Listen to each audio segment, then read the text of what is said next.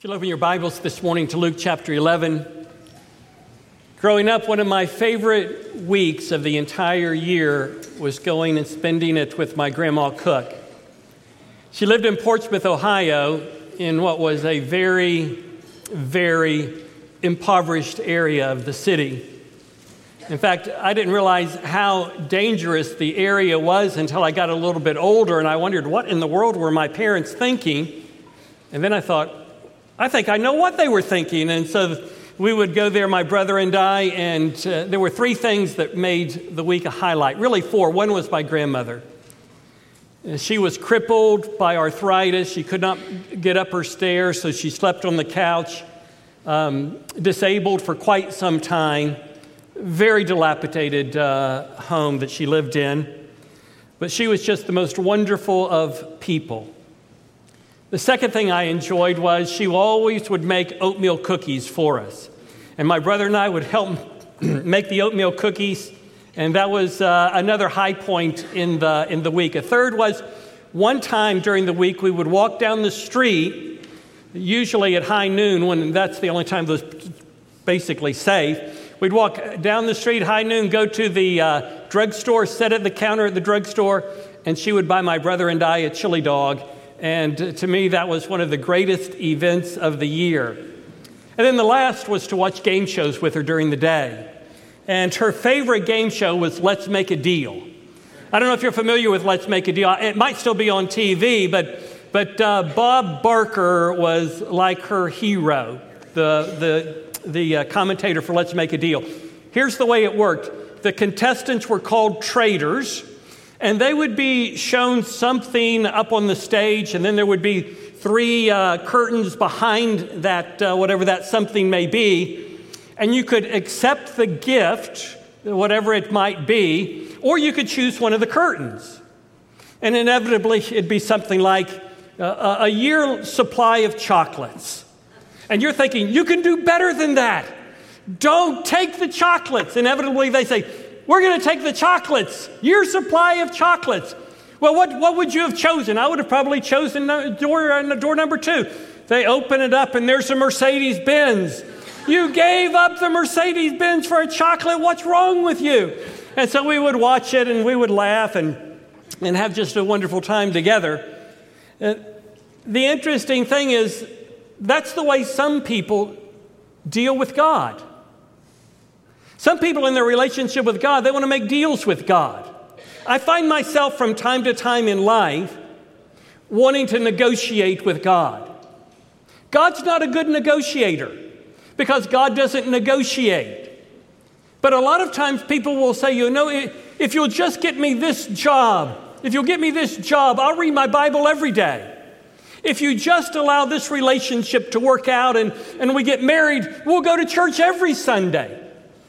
And we think we're really sweetening the deal for God, persuading Him, twisting His arm, that He would do for us that which we want Him to do, only if we will give Him that which He ultimately wants. But God doesn't deal that way.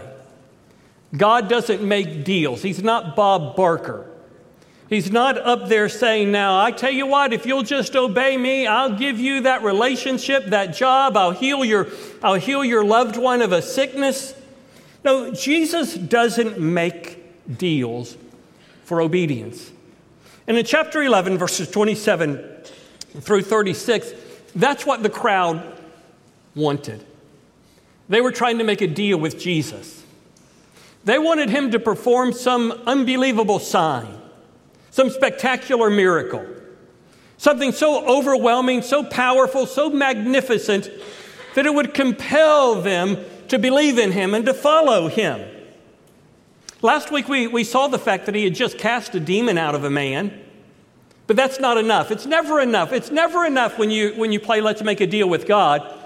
One deal leads to another deal leads to another deal, and God just doesn't get into those kinds of spiritual games. Well, I want you to notice in the opening 2 verses that God promises great blessings to those who will hear the word of God and do it. It's clear, it's unambiguous. To hear God's word and obey it brings blessings. So he's just cast a demon out of a man, and he drew a line in the sand. If you're not with me, you're against me. He's preached a very powerful sermon, apparently. And so there's a woman in the crowd, and she says, while Jesus was saying these things, one of the women in the crowd raised her voice and said to Jesus, "Blessed is the womb that carried you and the breast at which you nursed." Now, I don't think we should necessarily be critical of this woman. I don't think Jesus was critical of her. But that's not the greatest blessing in life. Jesus goes on to say, on the contrary, blessed are those who hear the word of God and follow it. Blessed are those who hear the word of God, really hear the word of God, listen to the word of God, and obey it. Now, most of you are here every week in and week out. You're sitting and we're preaching the word of God to you. You're hearing the word of God. You've just come from Bible fellowship groups. Bible fellowship groups, the first word is Bible. And so there's very good, faithful teaching of the Bible in these Bible fellowship groups. And yet, our spiritual lives struggle. It seems like we're always getting going and halting and 2 steps forward and maybe 3 steps back. Some of it may be that we're listening but not actually hearing. Let me give you some thoughts to become a better listener of God's word. 4 quick thoughts. The first one is this: come to church expecting to hear from God. We come to church and sometimes we're not expecting much. We're just not even thinking about it. It's not that we're not expecting anything. We're just not thinking about the fact God wants to speak to me today. Maybe through the preaching of God's word and congregational worship, maybe through the Bible fellowship group teacher. But come expecting to hear a word from God. The Spirit of God uses the word of God to conform us into the image of the Son of God. Second, get your heart prepared to hear from God's word by worshiping as you sing. It's easy for me to sing, but sometimes I can sing and not worship. There's a difference between singing and worshiping. Worshiping means my attention is focused on the one that I'm singing to. I'm not singing to you and you're not singing to me. We're singing to the one true and living God. We're singing to the one that sits on heaven's throne.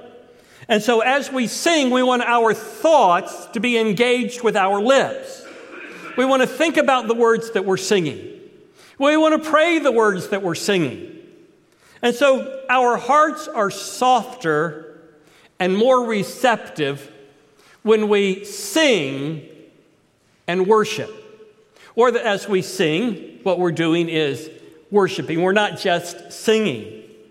Number 3, be teachable. Know-it-alls grow intellectually, they just remain spiritually immature. You can know a lot about the Bible and not be a very mature person. I tell my students at the seminary, spiritual giftedness does not equal spiritual maturity. Everybody gets a spiritual gift when they're saved. But you can be a spiritual imbecile with a spiritual gift if you don't use it for God's glory and develop it in a way that is for God's advancement of his kingdom. And so you can know a lot about theology and not be a good husband. You can be a phenomenal student of the Bible, not be a good mother. You can be a very astute theologian and not be a very good church person. That is, you can remain spiritually immature if you're a know-it-all. Know-it-alls don't grow very well. They grow in a very distorted and dysfunctional kind of way. And then 4th, follow along in the Bible as the sermon is preached. That is, have your Bible open, your iPad, whatever it may be that you're following along, because a sermon is only as good as the text that's being preached. That is, only as much as it points us to the text. We think about the text, we talk about the text, we center on the text, that we draw out of the text and we don't push into the text. We draw out of it. And so we want to be good listeners and we want to be obedient to that which we hear, because there's the promise of blessing. There's the promise of fullness of joy. God does good things in the lives of growing people. It doesn't mean that their life is easy. Their life can be hard. It can be arduous. They can get sick. They can lose their job. But the presence of God, the peace of God fills their heart and lives. And a part of that comes from being a good listener and a faithful follower of what the Bible says. But I wanted you to go to the central section, the heart of this passage. And here Jesus makes it very clear that he's not going to be making any deals for the obedience of his hearers. And he doesn't have to make any deals with them because he is greater than the prophet Jonah and he is wiser than King Solomon. So in verse 29, it says, now as the crowds were increasing. I want us to stop there for just a moment. Because for the average person, and Jesus wasn't the average person, for the average person, one of the most dangerous places to be is in a position where God is using you. Now, we often measure success by numbers. Success is measured by faithfulness. But when the crowds do begin to increase, and there is an increase in numbers, that can put a person in a very precarious predicament. Because pride is very, very subtle. In fact, it works subversively and subconsciously. We go from making it about Jesus to subtly, though we would never put it this way, and we probably wouldn't even think of it being this way, to making it about ourselves. I know best. I do best. I deserve the best. And then the person of God begins to try and build a brand for themselves. They try to create an image of themselves. An image that would be impressive to those that are looking on from a distance. When I was a doctoral student, many of my fellow doctoral students were more enamored with the book Dress for Success than they were with the Word of God. And they were very meticulous, very specific. Nothing wrong with dressing nicely. Something wrong when you dress nicely to try and brand yourself. Younger preachers of our day deplore that. They deplore that kind of mindset, that kind of ideology, and yet they do the very same thing.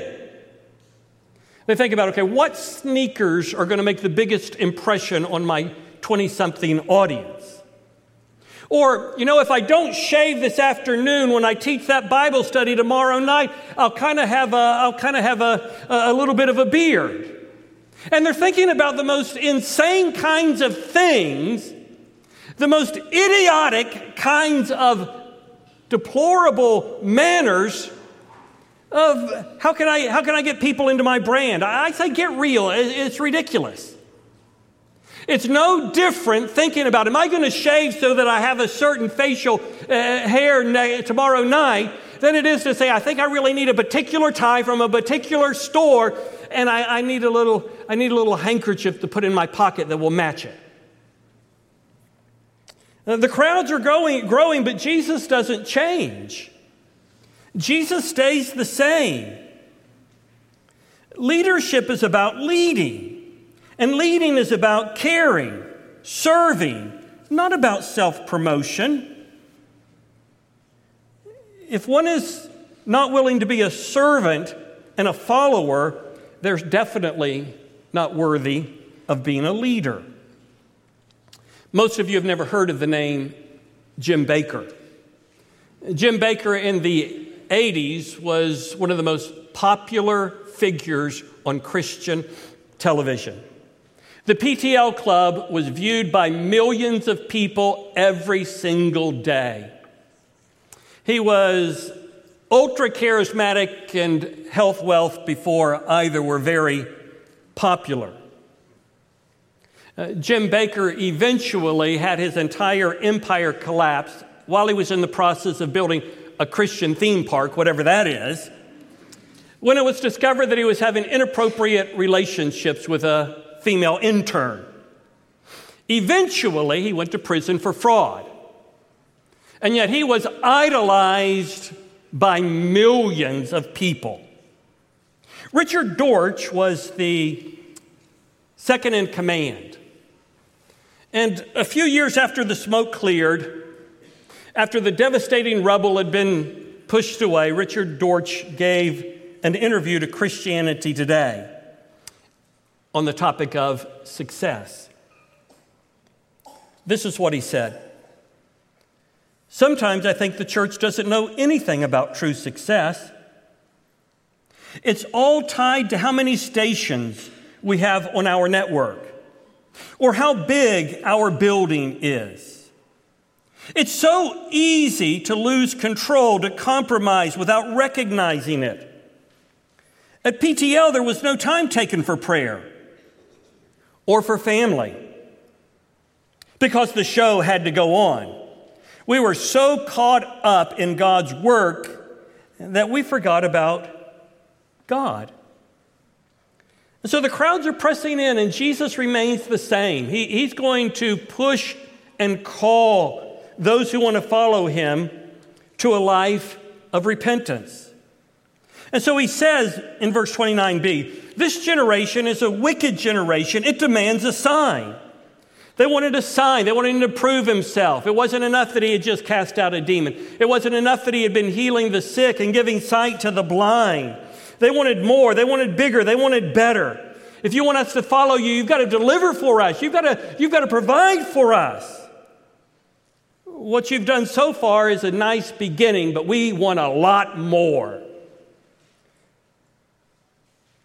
And so Jesus tells them pointedly, unambiguously, forthrightly in verse 29, no sign will be given to that generation, except the sign of Jonah. For just as Jonah became a sign to the Ninevites, so will the Son of Man be to this generation. Well, you remember the reluctant prophet Jonah. He never really did become a very good person. Even though he did eventually do what God called him to do, he did it he did it reluctantly. And he went to the Ninevites. The Ninevites were some of the most brutal people in the ancient world. It would be like God calling someone to go to Berlin during the height of Nazi Germany's power. Only the Ninevites were much worse. Who would have ever thought that the Spirit of God could use the Word of God to work in a people like the Ninevites? But that's exactly what happened. God brought revival to the Ninevites. The Ninevites repented of their sin, and they came to faith in God.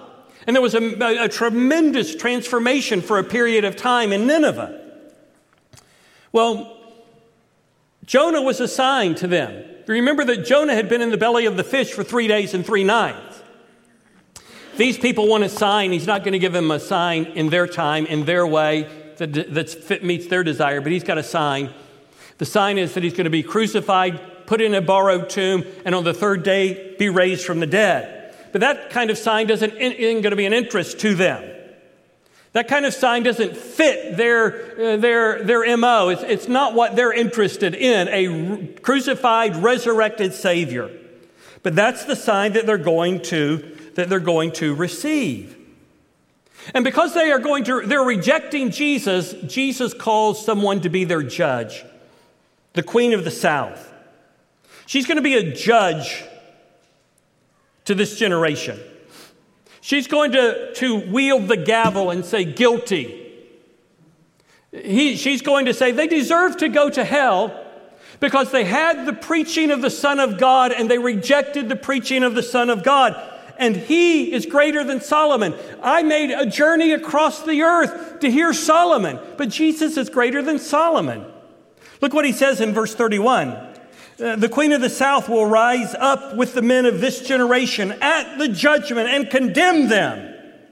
Why?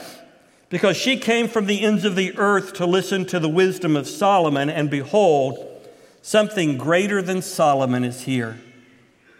So one judge, guilty and condemned. Then Jesus calls a second judge, the Ninevites. The Ninevites are going to stand up with the Queen of the South and the men of this generation. And it says in verse 32, the men of Nineveh will stand up with this generation of the judgment and condemn it. because they repented of the preaching of Jonah, and behold, something greater than Jonah is here.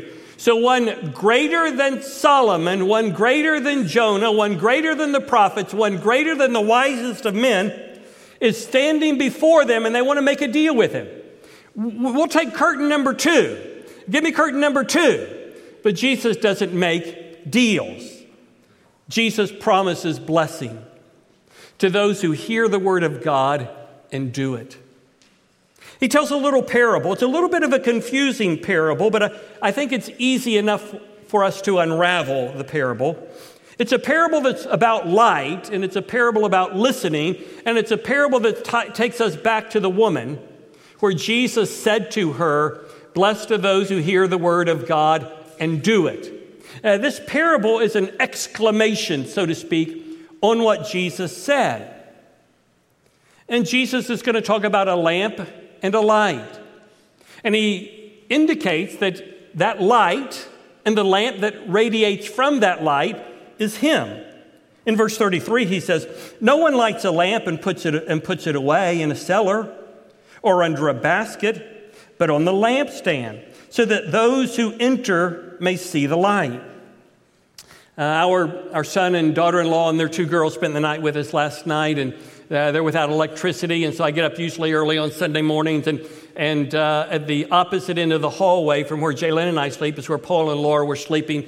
Next door is where Lila and Isabel were sleeping, and across from them is my study. And so there's no light into that hallway. It's very dark, so you take a blind man in a dark place, in a long hallway. It can be a little bit treacherous. But I could hear Jaylyn verbalizing in her mind, "Don't turn on that light and wake up your granddaughters." Now, she didn't say it, but I know she was thinking it. And so I'm feeling my way down the hallway, trying to make my way over to my study, feeling around on the door, trying to get into the study. I opened it up, and I thought to myself, I stack books all kinds of places in my study. This could be a catastrophe. I could walk over the books, which should be on the shelves, which are right in front of the door. Why I put them there, I don't know. And I fall over them. I fall into my chair. It hits the computer screen. It could be a catastrophe. And so I turned the light on, closed the door rather quickly, got into my study, and I could see the lay of the land. Jesus and his word are a light for us. Jesus said in John chapter 8, verse 12, and chapter 9, verse 5, "I am the light of the world. He who follows me will not walk in darkness, but will have the light of life." The word of God is a lamp to our feet. It's a light to our path. Jesus wants to guide us, direct us, particularly during the arduous seasons of life, when we're thinking about maybe I could just make a deal with him. Maybe I could just cut a deal. If he'll direct me and lead me and get me to the right place, I'll do this or do that for him. But he doesn't cut deals. He says, those who listen to my word and follow it or practice it will be blessed. And so he says, he is that lamp. His word is that light. If we need direction, we do need direction.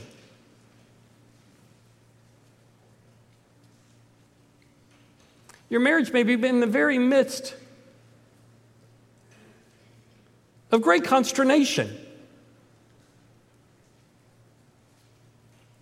And you're thinking, if you will just straighten out my wife, I'll do this for you.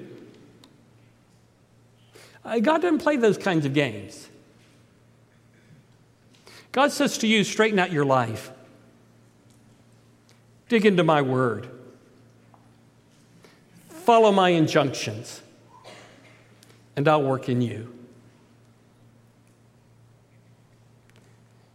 God doesn't want to just give us that which is good. He wants to give us that which is best.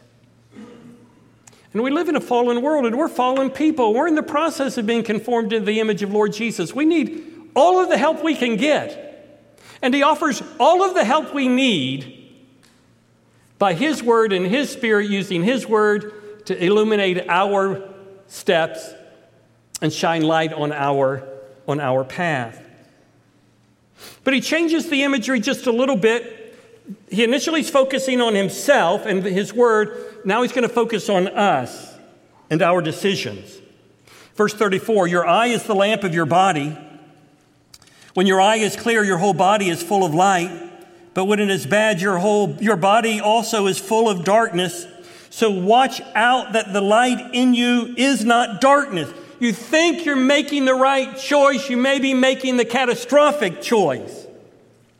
Because the right choice is going to be guided by God. He guides the paths of those who listen and follow.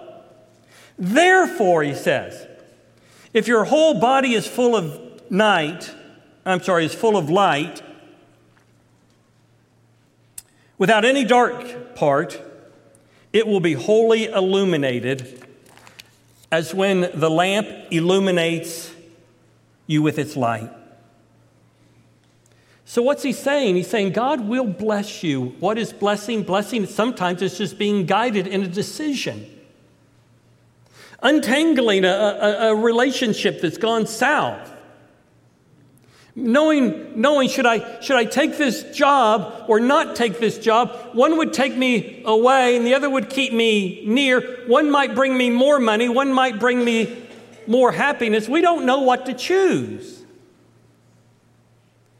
And God gives us wisdom and providential direction for thinking things through by His Word. But He gives that direction to those who are willing to obey. I'm going to ask if you'll stand. I want to lead us in a word of prayer. I want to pray that God would help us to be good listeners and even better followers. And it may be that you need someone to pray with you today. We'd love for you to stop by Connection Table. People are there. They would love to pray with you about this. Maybe if you're a man, you'll call someone in your BFG today and just say, hey, brother, would you pray for me? I'm thinking about this. I'm trying to work through this. This is what I'm thinking. And maybe they'll ask you a few pointed questions. But God wants to guide us by the light of His Word. Let's pray together. Our Father in heaven, we thank you today that our Savior teaches us what it means to be a good leader and not to be a chameleon that is molded by the crowd. He teaches us where true blessing is to be found in His teaching, in His Word.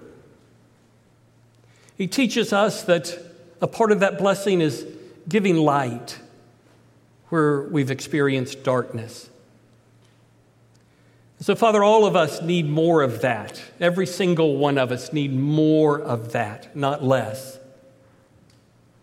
And Father, thank you that there are so many in this room, so many people who not only hear the Word of God, but do it, and are magnificent, beautiful models of what it means to walk in the light.